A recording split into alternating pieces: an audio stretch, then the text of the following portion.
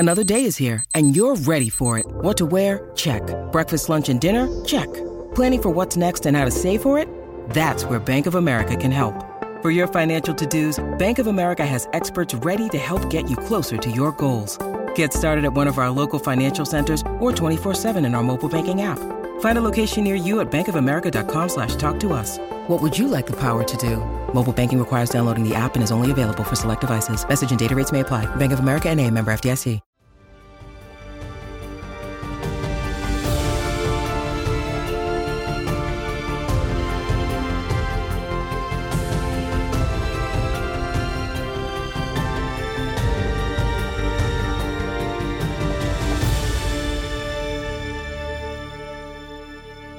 Hello, everyone. It is Stakuyi here.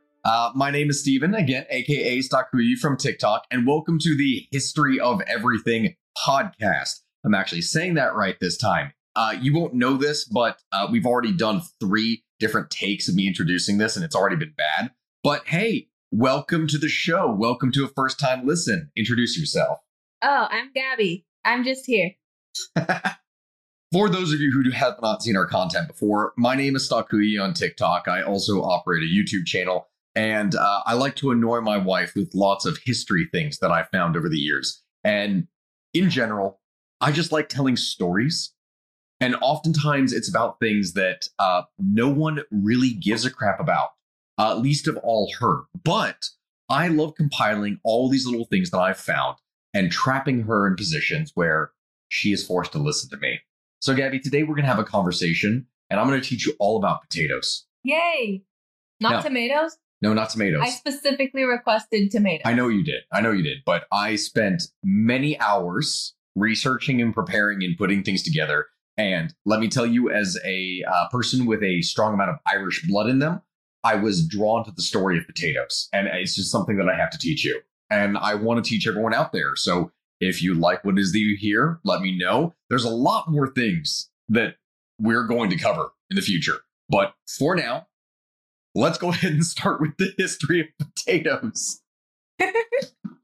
So I need to stress why this is interesting in the first place. And that is that potatoes, you look at the modern day, right? You see where we are now. You see French fries. You see mashed potatoes. You see everything that we have. And it's incredibly popular, right? Like you can't not go to a McDonald's and not get French fries. Like that's a standard. That's a thing. That's something you always have to do, right? Sure. Oh, you know it. Don't you even fight me on that. But at one point in time, potatoes were not popular. Like not only were they not popular, they were hated. They were thought of as evil things. So the story of potatoes starts around 350 million years ago. And yeah, I know we're going that back far in history, but that's essentially when it is that they began. So when they started to evolve from the poisonous ancestor of the plant, nightshade. And if you're familiar what that is with nightshade is something that has been used historically in many different poisons, like specifically used to assassinate and kill people. That's nightshade. And potatoes and tomatoes and other plants, they're actually evolved variants of nightshade. That is where they come from. So things that include it: potatoes, tomatoes, tobacco, chili peppers, and bell peppers. It's actually kind of interesting that bell peppers and chili peppers, completely different types of like spicy and not spicy, and potatoes, like they all evolved out of basically the same kind of plant. Now, potatoes over time slowly evolved to their current form in the South American Andean highlands. Like if you know the story of potatoes, you know that they arose out of South America. That's where they initially came from. So they arose out of the highlands between Peru and Bolivia. Human settlers had reached that part of the world around 15,000 years ago, and they managed to domesticate the wild potato around 8,000 or 8 millennia BC. So that's typically when that came in. And from that point on, the potato slowly started its journey across the continent. But it received a lot of attention in the 1500s. I know, I can see your face looking at me right now. You're just like, I have no idea what the hell he is talking about, but I'm going to smile and nod. And that's exactly what it is that you are doing right now. I'm being supportive. Okay. But it received attention in the 1500s when the Spanish conquistadors started exploring along the coast of South America. Especially after the 1530s, when they were searching for gold in Peru. But instead of gold, they found potatoes, which, I mean, you can make golden fries from, but that's a bit of a different thing. So among the numerous discoveries, potatoes had received a very notable attention, and they brought that plant, along with many others, back to Spain and Europe from around the years of 1570 to 1593. So like that was the time frame where you started to see a lot of products that were being brought in from the Americas to Europe. So if you know like the idea of the Columbian exchange and the exchange of goods, diseases, and all other kinds of things, then that is what we were talking about here. This is when the potato came into play. Now, European adoption of the potato was slow, but it was steady. In the beginning, the Spanish government had used the potato as a reliable and easily transported food for their military and navy, who, while using them, did not succumb to scurvy. And if you know what scurvy is, like your gums are essentially rotting. It's a nasty disease, and it's something that only through like sufficient amounts of vitamin C can you not develop scurvy. And so, because scurvy was referred to as essentially the sailor's disease, because months-long voyages of people eating literally crackers and salted fish and meat. And that's... Well, vitamin C is a coenzyme, which means it's actually used in making a lot of things in the body. So it makes sense that if you didn't have vitamin C, you just... Okay, Miss Scientist. History and science, guys. So anyway, the potato arrives in Britain in 1585, Belgium and Germany in 1587, Austria in 1588, and Ireland in 1589, and France around 1600. Sadly, the local populations of these countries looked at the potato as absolutely unneeded. They want nothing to do with it. They thought it was weird.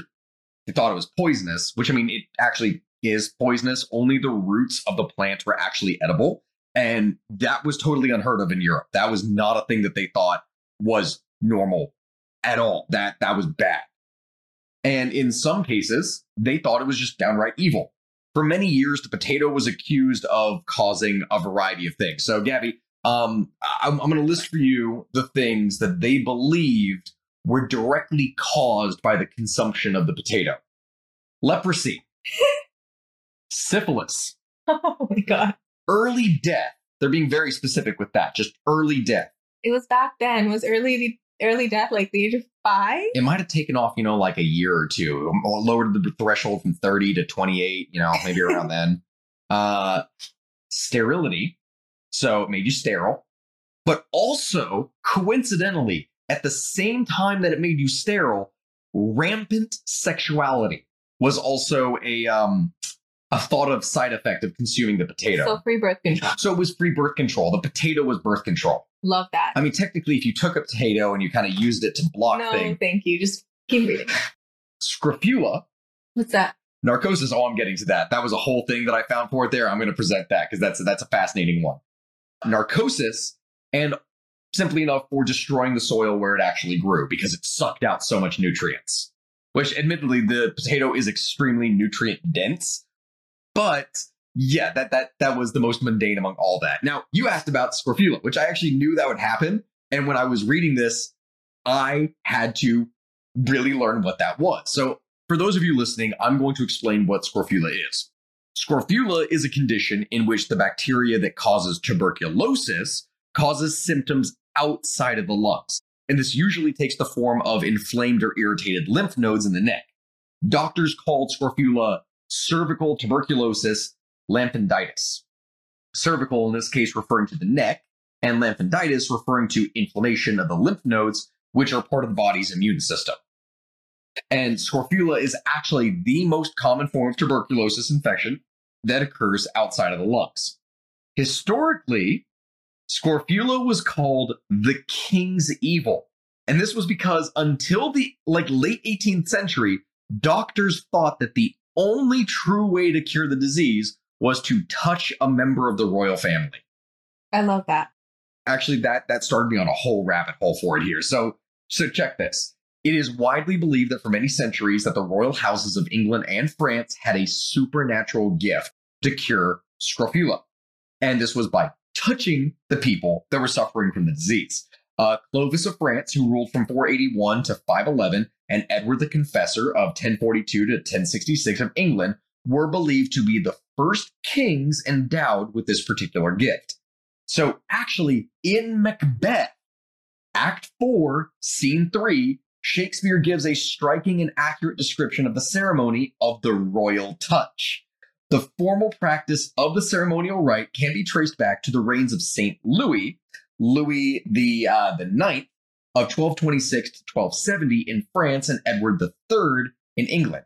Now, Edward III was the first English king to order a public display of the rite. He used a medallion called a touch piece, which was given. Yeah, okay, I know that sounds weird. All right. He used a medallion called a touch piece, which was given to sufferers as a sort of talisman. Initially, the ceremony consisted of the king washing the diseased flesh with water, but Henry VII actually discontinued this practice. Instead, the ceremony consisted of the king touching the afflicted subject while the court chaplain recited prayers presented with the touch piece, which was usually suspended by a silk ribbon around their neck. Edward I touched 533 of his subjects in 1 month. Philip VI, I know this sounds so weird when talking about rulers, because usually when you think about rulers touching their people, they usually had a lot of sexual scandals, so to speak. And that is just a thing. So Philip VI of Valois touched 1,500 at a single ceremony. Charles II, according to the registry, touched 92,102 people during his 22-year reign. At times, 601 ceremonies. Louis XVI, the guy who got guillotined to death, was anointed at his coronation with holy oil of Clovis on June 11, 1775, and 3 days later in the summer, he ritually touched 2,400 stinking sufferers of scrofula. William III of England actually allowed the ceremony to lapse after a single performance with the remark to the ailing people, and I'm going to quote this, "God give you better health and more sense." He then refused to touch the patients. The most logical one of all. Yeah, no, it actually is. But for centuries, not even centuries, for over 1,000 years, they genuinely believed that this was the cure for this disease. So anyway, back to the potato, because I know we went off on a whole tangent about this. And that's, for those of you listening, that's going to be a very common thing. That's just something that I particularly do. So be prepared. Now, regarding the potato, some of those things about it being a disease-causing plant, poisonous, etc., that it actually makes kind of sense as to why the potato got a bad rap. In the case of England, enter the English explorer Sir Walter Raleigh. So after reportedly giving a batch of these spuds to Queen Elizabeth I for a banquet in 1586, the kitchen staff mistakenly cooked the flowers, not the tubers of the potato, and threw the actual edible parts of the potato away, which left the guests worse for wear, and Elizabeth was very unimpressed with the dirty vegetable that poisoned all of her guests. So like the tomato, the potato comes from nightshade, and the vegetative and fruiting parts contain a toxin, which is dangerous for human consumption. So you don't eat, again, anything in the potato, with the exception of the actual tuber. So it's no surprise then that after its arrival in Europe, it was mainly considered fit only to be used as animal feed, or the body of the potato was discarded so that the flowers were used for decoration. And this is because if you actually have seen a potato plant, like when they grow, they're actually really pretty plants. Like they're very lush, very green, and they have very nice flowers. So a lot of people grew potatoes, threw away the potato part that we know today, and just kept the actual like stalk of the plants and the flowers for decoration. So some religious authorities even had deemed that the potato was unsuitable for human consumption as it was not mentioned in the Bible. Because it was not in the Bible, they weren't allowed to eat it. How many foods are mentioned in the Bible? I know, but that was an argument that they used. It actually got the nickname from this, the devil's apple. So there was a time in history when the potato was referred to as the devil's apple. Aww. Now, back in the 16th century, though, in Spain, peasants initially only resorted to eating the potato as a way of staving off famine. Because, I mean, if you're going to die, then people are going to, they're going to do it. Religion be damned in that case. They're going to try to not starve. Much of the Spanish landscape, however, wasn't actually good for growing the potato. A few isolated areas in northern Spain could grow it, and the potato flourished there. Basque fishermen were known to use them on their ship's stores for Atlantic voyages, and they would come ashore in Ireland to dry their catch. That, ironically enough, is likely where the potato was first introduced to Ireland. Those of my people that are listening to me here, it may disappoint you, but the potato was likely brought to Ireland by the Spanish, so I want you to think on that. And they made fish and chips. God, please don't do that. So prior to the spread of potatoes, the number one source of food for most people in Europe was simple wheat, which makes sense. However, reliance on a single crop and one that could be easily stolen once it was processed and stored, that wasn't exactly ideal. Not to mention the fact that any kind of disease that happens that wipes out a particular kind of crop, if a disease comes along that wipes out the wheat crop, you're screwed. It's like the same situation when you saw the Irish potato famine, where a kind of fungus was killing off all the potatoes. So the number one food source for people in Ireland just disappeared, and a lot of people lost their lives that way. But, okay, despite the thing from, potatoes being introduced, bread never disappeared from the diet of the Northern European population. The arrival of the potato would eventually displace it as the principal food of poorer classes, but the introduction of the potato to European gardens and fields provided a much needed additional food source that people don't really understand just how insanely amazing potatoes are. Because these things are cheaper, they require less preparation, and per acre, they provide a significantly higher caloric count. A lot more calories are produced by potatoes than by other foodstuffs. Despite that, natural suspicion of this alien food, compounded with fears stoked by religious authorities, would soon outweigh the ability of potatoes to keep a family alive on a war-ravaged continent, where military seizure of wheat meant that wherever a local population was relying on stored grain for survival, outright starvation was the usual, and it was an unfortunate result, but that's typically what happened. So here's basically the way this worked. Unlike nowadays, where we have MREs and that kind of thing for our military, people had to do things called, conscription, both of people and also of seizing supplies. And the term for supplies case is requisition. And they would requisition these supplies from the peasants that they were going through the land of. So an army would be marching through a territory, and if you're in your enemy's territory, you don't give a crap about those peasants. So you're just going to go and seize their food. So they would just seize all the grain and the animals and other stuff and kill the peasants if they were there or not. That's so sad. And burn down the homes and move on. I don't like this. That's history. That's what would happen. Potatoes were something that they'd be used as an additional food source, because if everyone is relying on wheat, which is much easier for people to just steal and carry on, you could actually store these for long periods of time underground, and that was something that made them incredibly valuable. So for almost 2 centuries after the plant was introduced, the potato was not embraced by any European countries. People had them, but rarely, and they were mostly for gardens or for show, for that kind of thing. Until the Prussians came along and kind of forced it by military means. I love those Russians. No, the Prussians.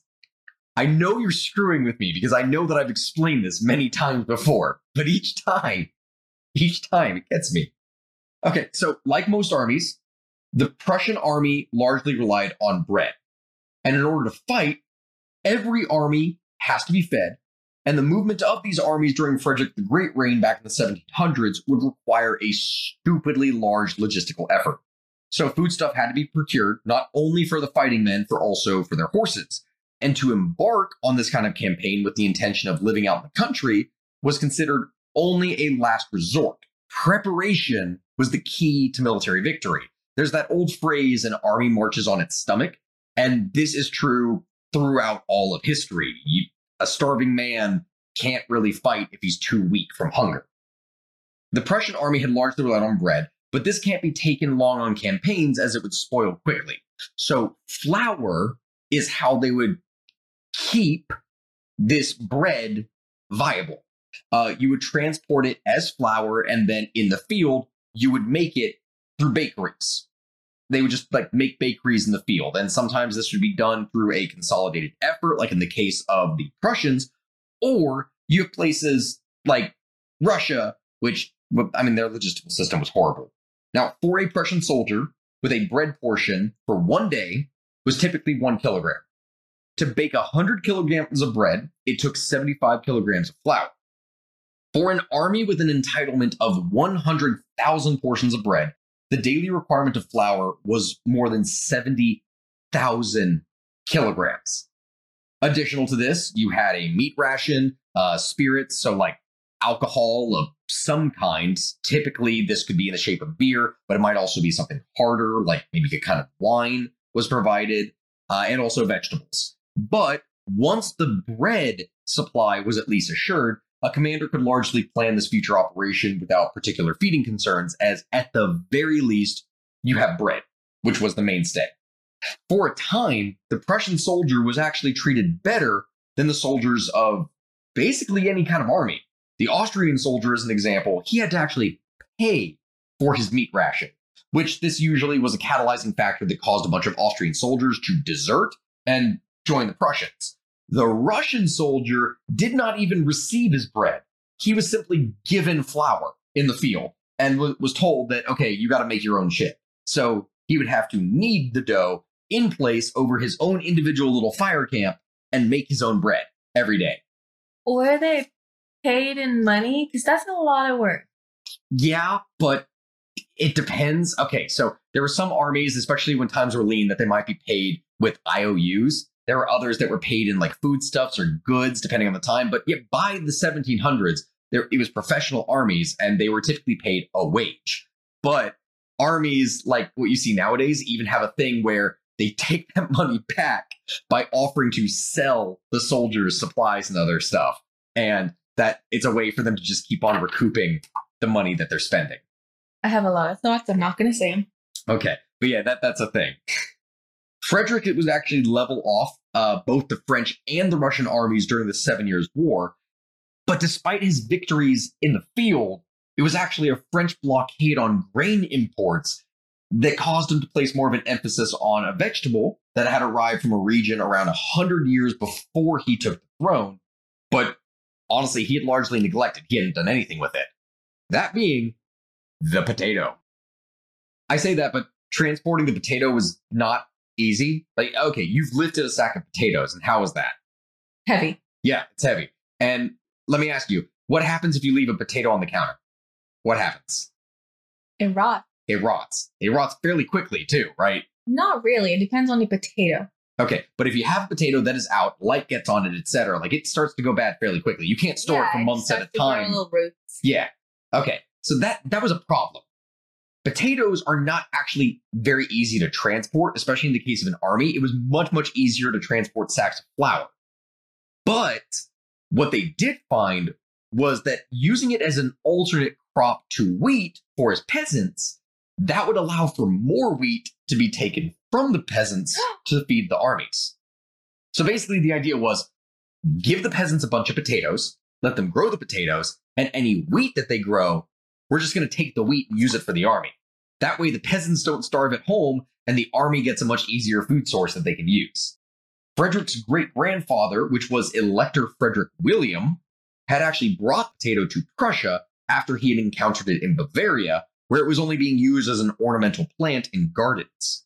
Frederick himself did not know the potato from his youth. He'd been raised on barley, grain, porridge, cabbage, and beer soup, which that's a whole other thing. But he's said to have become acquainted with it at the court of his sister, Wilhelmine, in Bayreuth, and to have immediately recognized its importance for the nutrition of Prussians. And there's actually a quote from this here that I'm going to go ahead and read. It has been estimated that in the 18th century, the yield of the potato per acre was 10.5 times higher than wheat and 9.5 times higher than rye, which was more than compensated for its lower caloric value. So to put that statistic another way, the net caloric value of a potato is 3.6 times that of grain. It's been estimated that 10 square meters of land would produce 500 kilocalories in meat, 2,000 in cereals, so for grains and other things like that.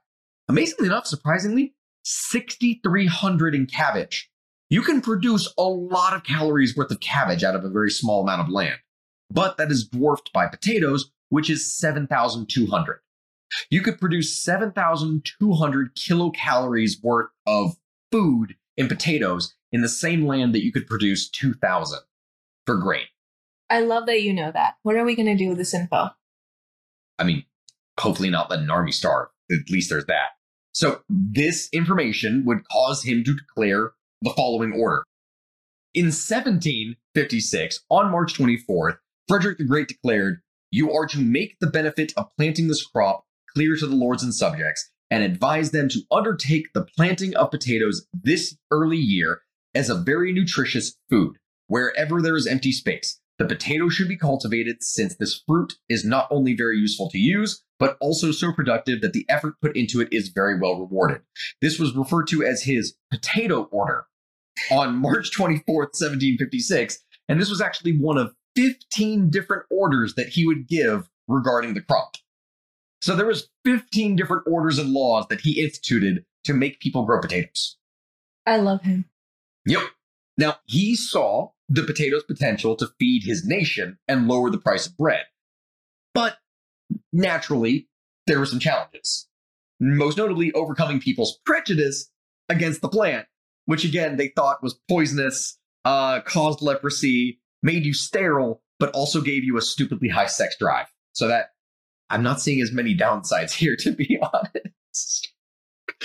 He's actually one that coined the popular phrase, potatoes instead of truffles, which that's not a phrase now, but that was actually a thing back there in the 1700s. And he became famous for his military campaigns, that he also launched a propaganda campaign for the subterranean field crop. And for both campaigns, his army was playing a major part to become a success. The royal order alone didn't actually succeed.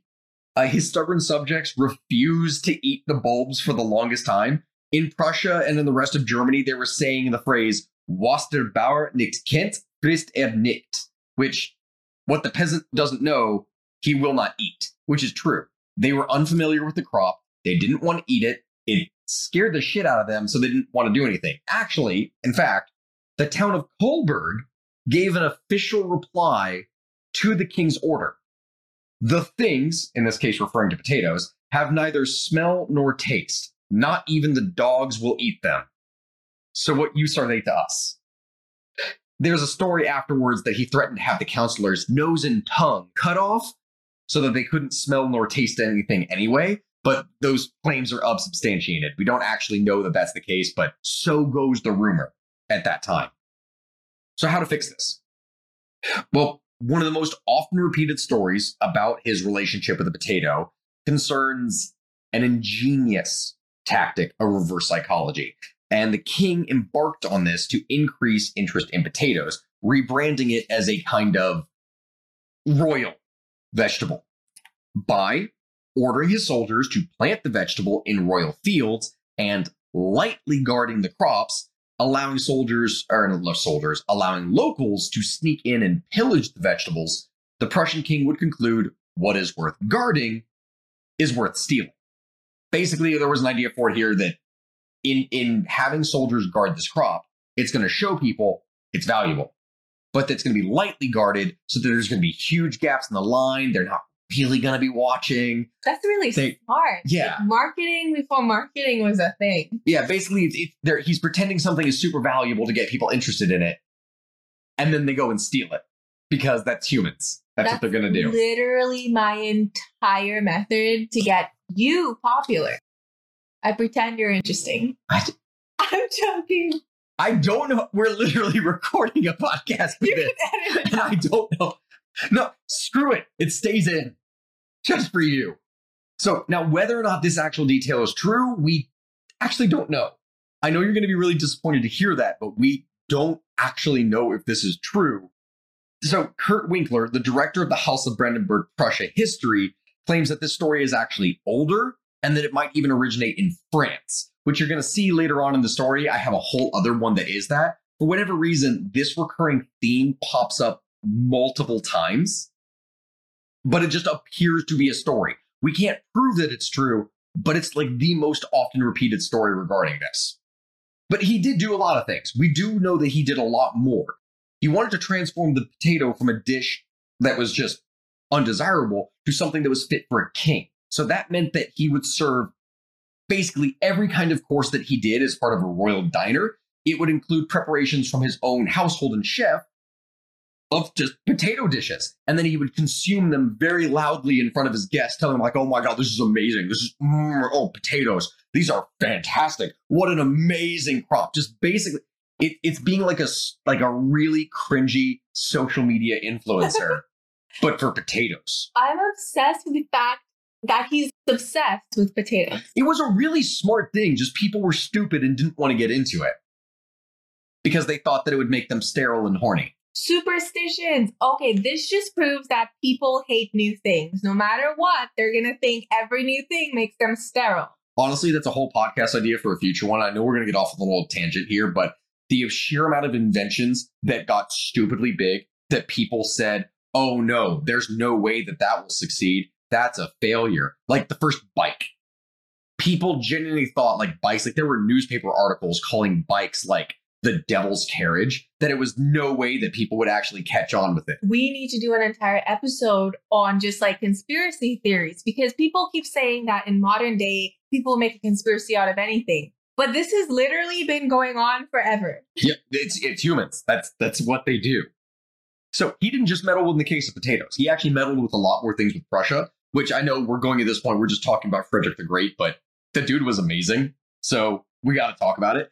He meddled in the diet of his subject, not with just potatoes, but also with drinks too. So he demanded that his subjects drink beer and not coffee. Mind you, this is because it was in order to protect the Prussian brewing industry, because he was aware that self-sufficiency was preferable to relying on foreign imports. You see, it's very funny. Coffee was a fairly recent introduction, like coffee and tea, into European diets, and it drastically increased people's productivity because they weren't just drinking alcohol all day. They were drinking things with caffeine. It's an amazing thought, I know. But he ordered to go back to drinking beer because he didn't want to import coffee. He also planted mulberry trees because they would be planted to obtain silk, which was important for local textile industries. Because if you don't know, like mulberry trees, like silkworms eating mulberry, that's how they produce that. So that's something he did. And that was in Prussia. But you might be wondering, because I've gone on about Prussia for quite a while now at this point, how does this connect to the rest of Europe? How? Okay, so we're going to get into that. How did they get to Ireland is all I'm here for. This whole 30 minutes was just for Ireland. We covered that. It was Basque fishermen that ended up... I know, but how is it popularized? Okay, Nesty? We're going to continue that. We're going to do another one later on where I'm just going to talk about Ireland and the potato, because I think that people will enjoy that for whatever reason. So the French were not hot on the potato. They did not like hot potato. They thought it was very cold, in fact, very, very dumb, very stupid. They didn't like it. They refused to accept the vegetable, referring to it as hog feed. So it was only good for feeding pigs. And they believed, they were the ones, the peasants believed that the tubers would cause leprosy. The clergy believed that it would make, that it would cause like rampant sexuality. Which, I mean, it's the French, so rampant sexuality causes rampant sexuality. Yeah, I mean, if you literally know how the king's, like the mistress, like that was an official position within the French court. Yeah, there's a whole other things. Like there are random positions. I'm going to make another future video on stuff like that for it here. But there were many different titles that people had. And yeah, king's mistress was an official title, and she was present in official ceremonies. Hey, tree. Okay, Gabby. So in fact, French Parliament officially banned potatoes in 1748. Potatoes were illegal to grow and consume in France for many years until a medical army officer named Antoine Auguste Parmentier, which I'm going to butcher that. In fact, can you look at the note here? I'm going to butcher that pronunciation for it here. It's French. So what does that say? I'm not saying it on here. You're not going to say it? Okay, okay, sure. Let's just leave that here then. I'm sorry. So Antoine, I'm just going to call him Antoine. Or actually, no, I can't because later on he's called Parmentier. So Parmentier was captured by the Prussians during the 7 Years' War. And while imprisoned, Parmentier and his fellow prisoners were fed only potatoes. So it was a potato-only diet by his captors. And at first, he was horrified. Like, he thought that they were genuinely just trying to kill their prisoners by subjecting them to horrible disease-causing plants to sustain them, but also punish them. He thought he was being tortured by giving potatoes. Oh my God. He genuinely thought that he was being tortured by being given potatoes. But to his surprise, after many months in captivity, there was no ill effects. Nothing. Like, everything that his government had been saying was wrong. Wow. The government being wrong? It was a goddamn conspiracy of potatoes, and it turned out to be wrong, amazingly enough. So his prison experience was transformational. He had eaten potatoes and survived. There was no leprosy, no other diseases, nothing. When he was released at the end of the war, he returned to his studies in Paris. And by 1772, his mission that he declared was to prove to the French that potatoes were delicious and good for you. And in that same year, he managed to convince the French government to repeal the potato ban. In 1773, he even won an award from the Academy of Besançon for research that proved that potatoes were a great source of nutrition for people that were suffering from dysentery. So you had to take it slowly. You couldn't just prove that potatoes were good all around. But hey, if you're shitting yourself to death, then the potato is actually good. Baby steps. Baby steps. So he worked really hard to promote the potato in the face of opposition from scientists, which, we're going to use that term loosely, but welcome to history when it comes to science and other things like that, going back several hundred years. Science is not a perfect field. We know. Science is literally just, we get new information, we look for new information, we're constantly trying to disprove ourselves. That's where null hypothesis comes from. Anyway, the moral of the story is science is constantly changing. We evolve with new information. Yes. So there were three primary different groups that pushed back on this. The first was the scientists who, from all their studies, knew that it caused all these bad things.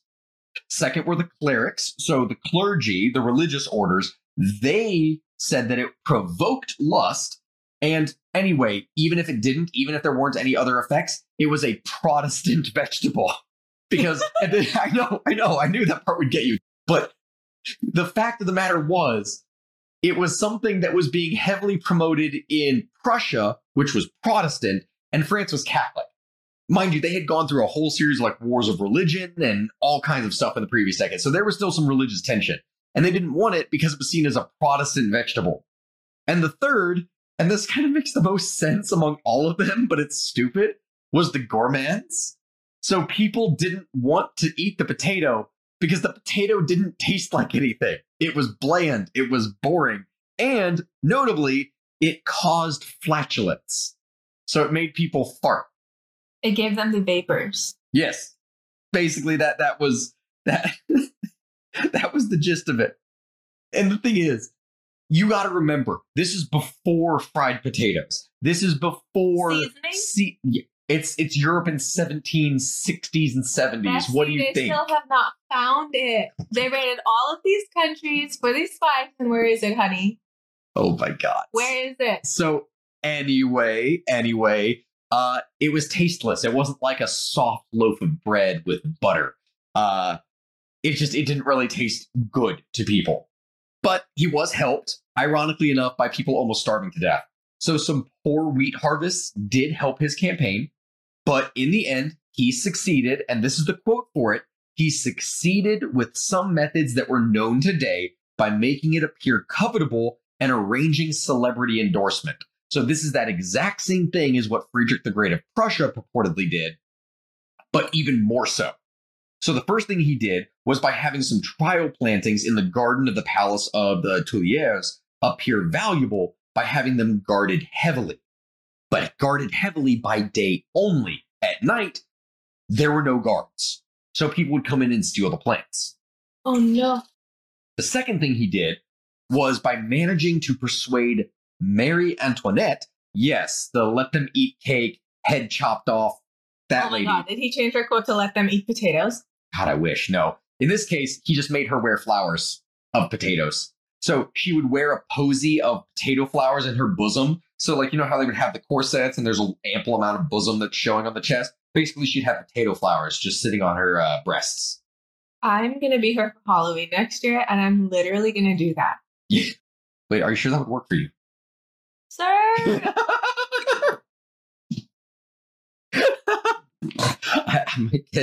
I might get hurt later.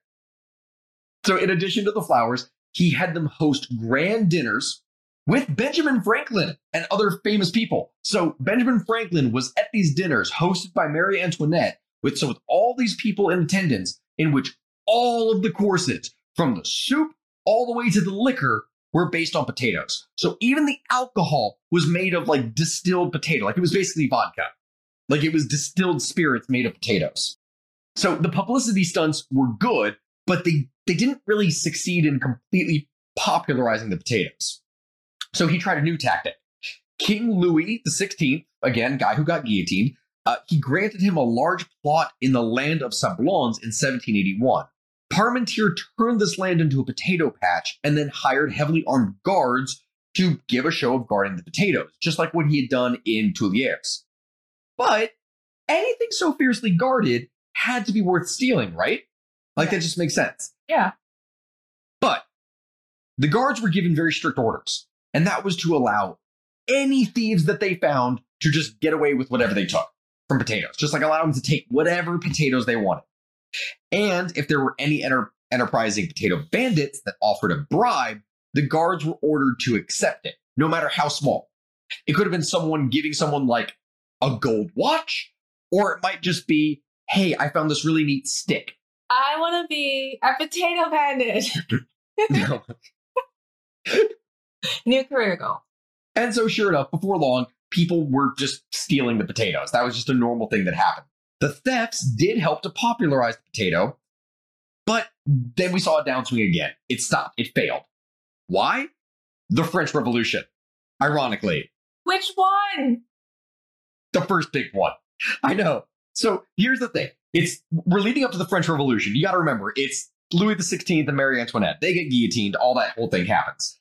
Famine at this point was rampant across the country. Wheat crops were failing. People needed food. And to that end, people were using potatoes to help fight starvation. And they were using it really going up into like 1785. But other parts of the country, people were still kind of frightened.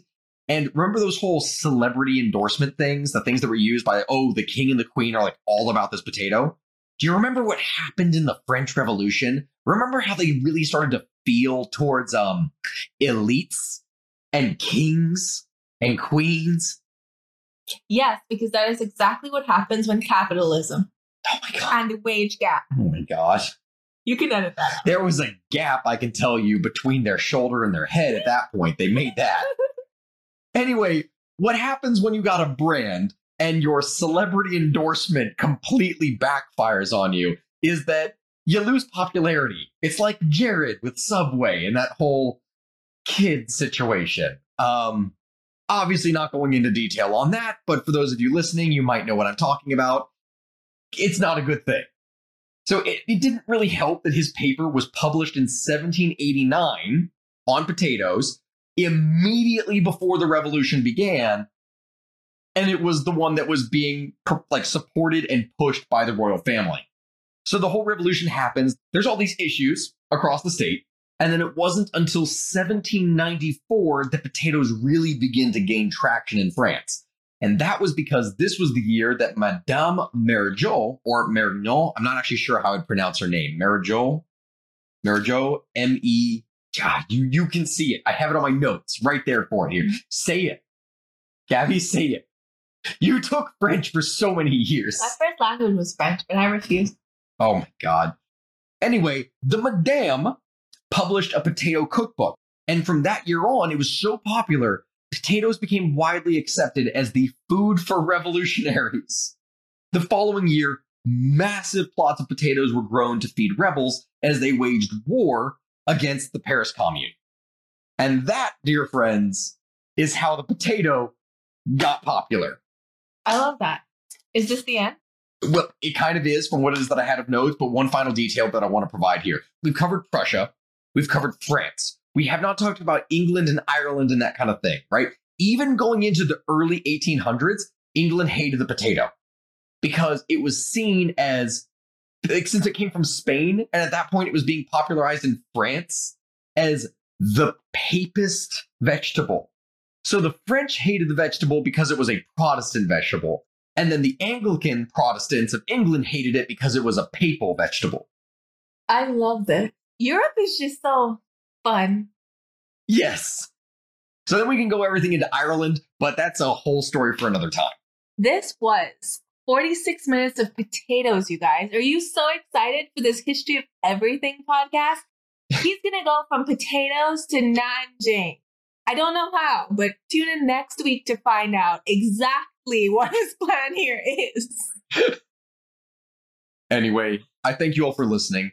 If you like what you hear, then let me know. Drop Leave a comment. Review, please, because reviews are exactly how podcasts grow on any platform. Reviews, shares, and everything like that. To be honest, this is the first episode, so we're going to figure it out. This is the first true episode of the first podcast that we're publishing. Any feedback that you have is greatly appreciated. And hopefully it gets better from here. Thank you once again for listening, and I'll see you all next time. Bye. Bye-bye.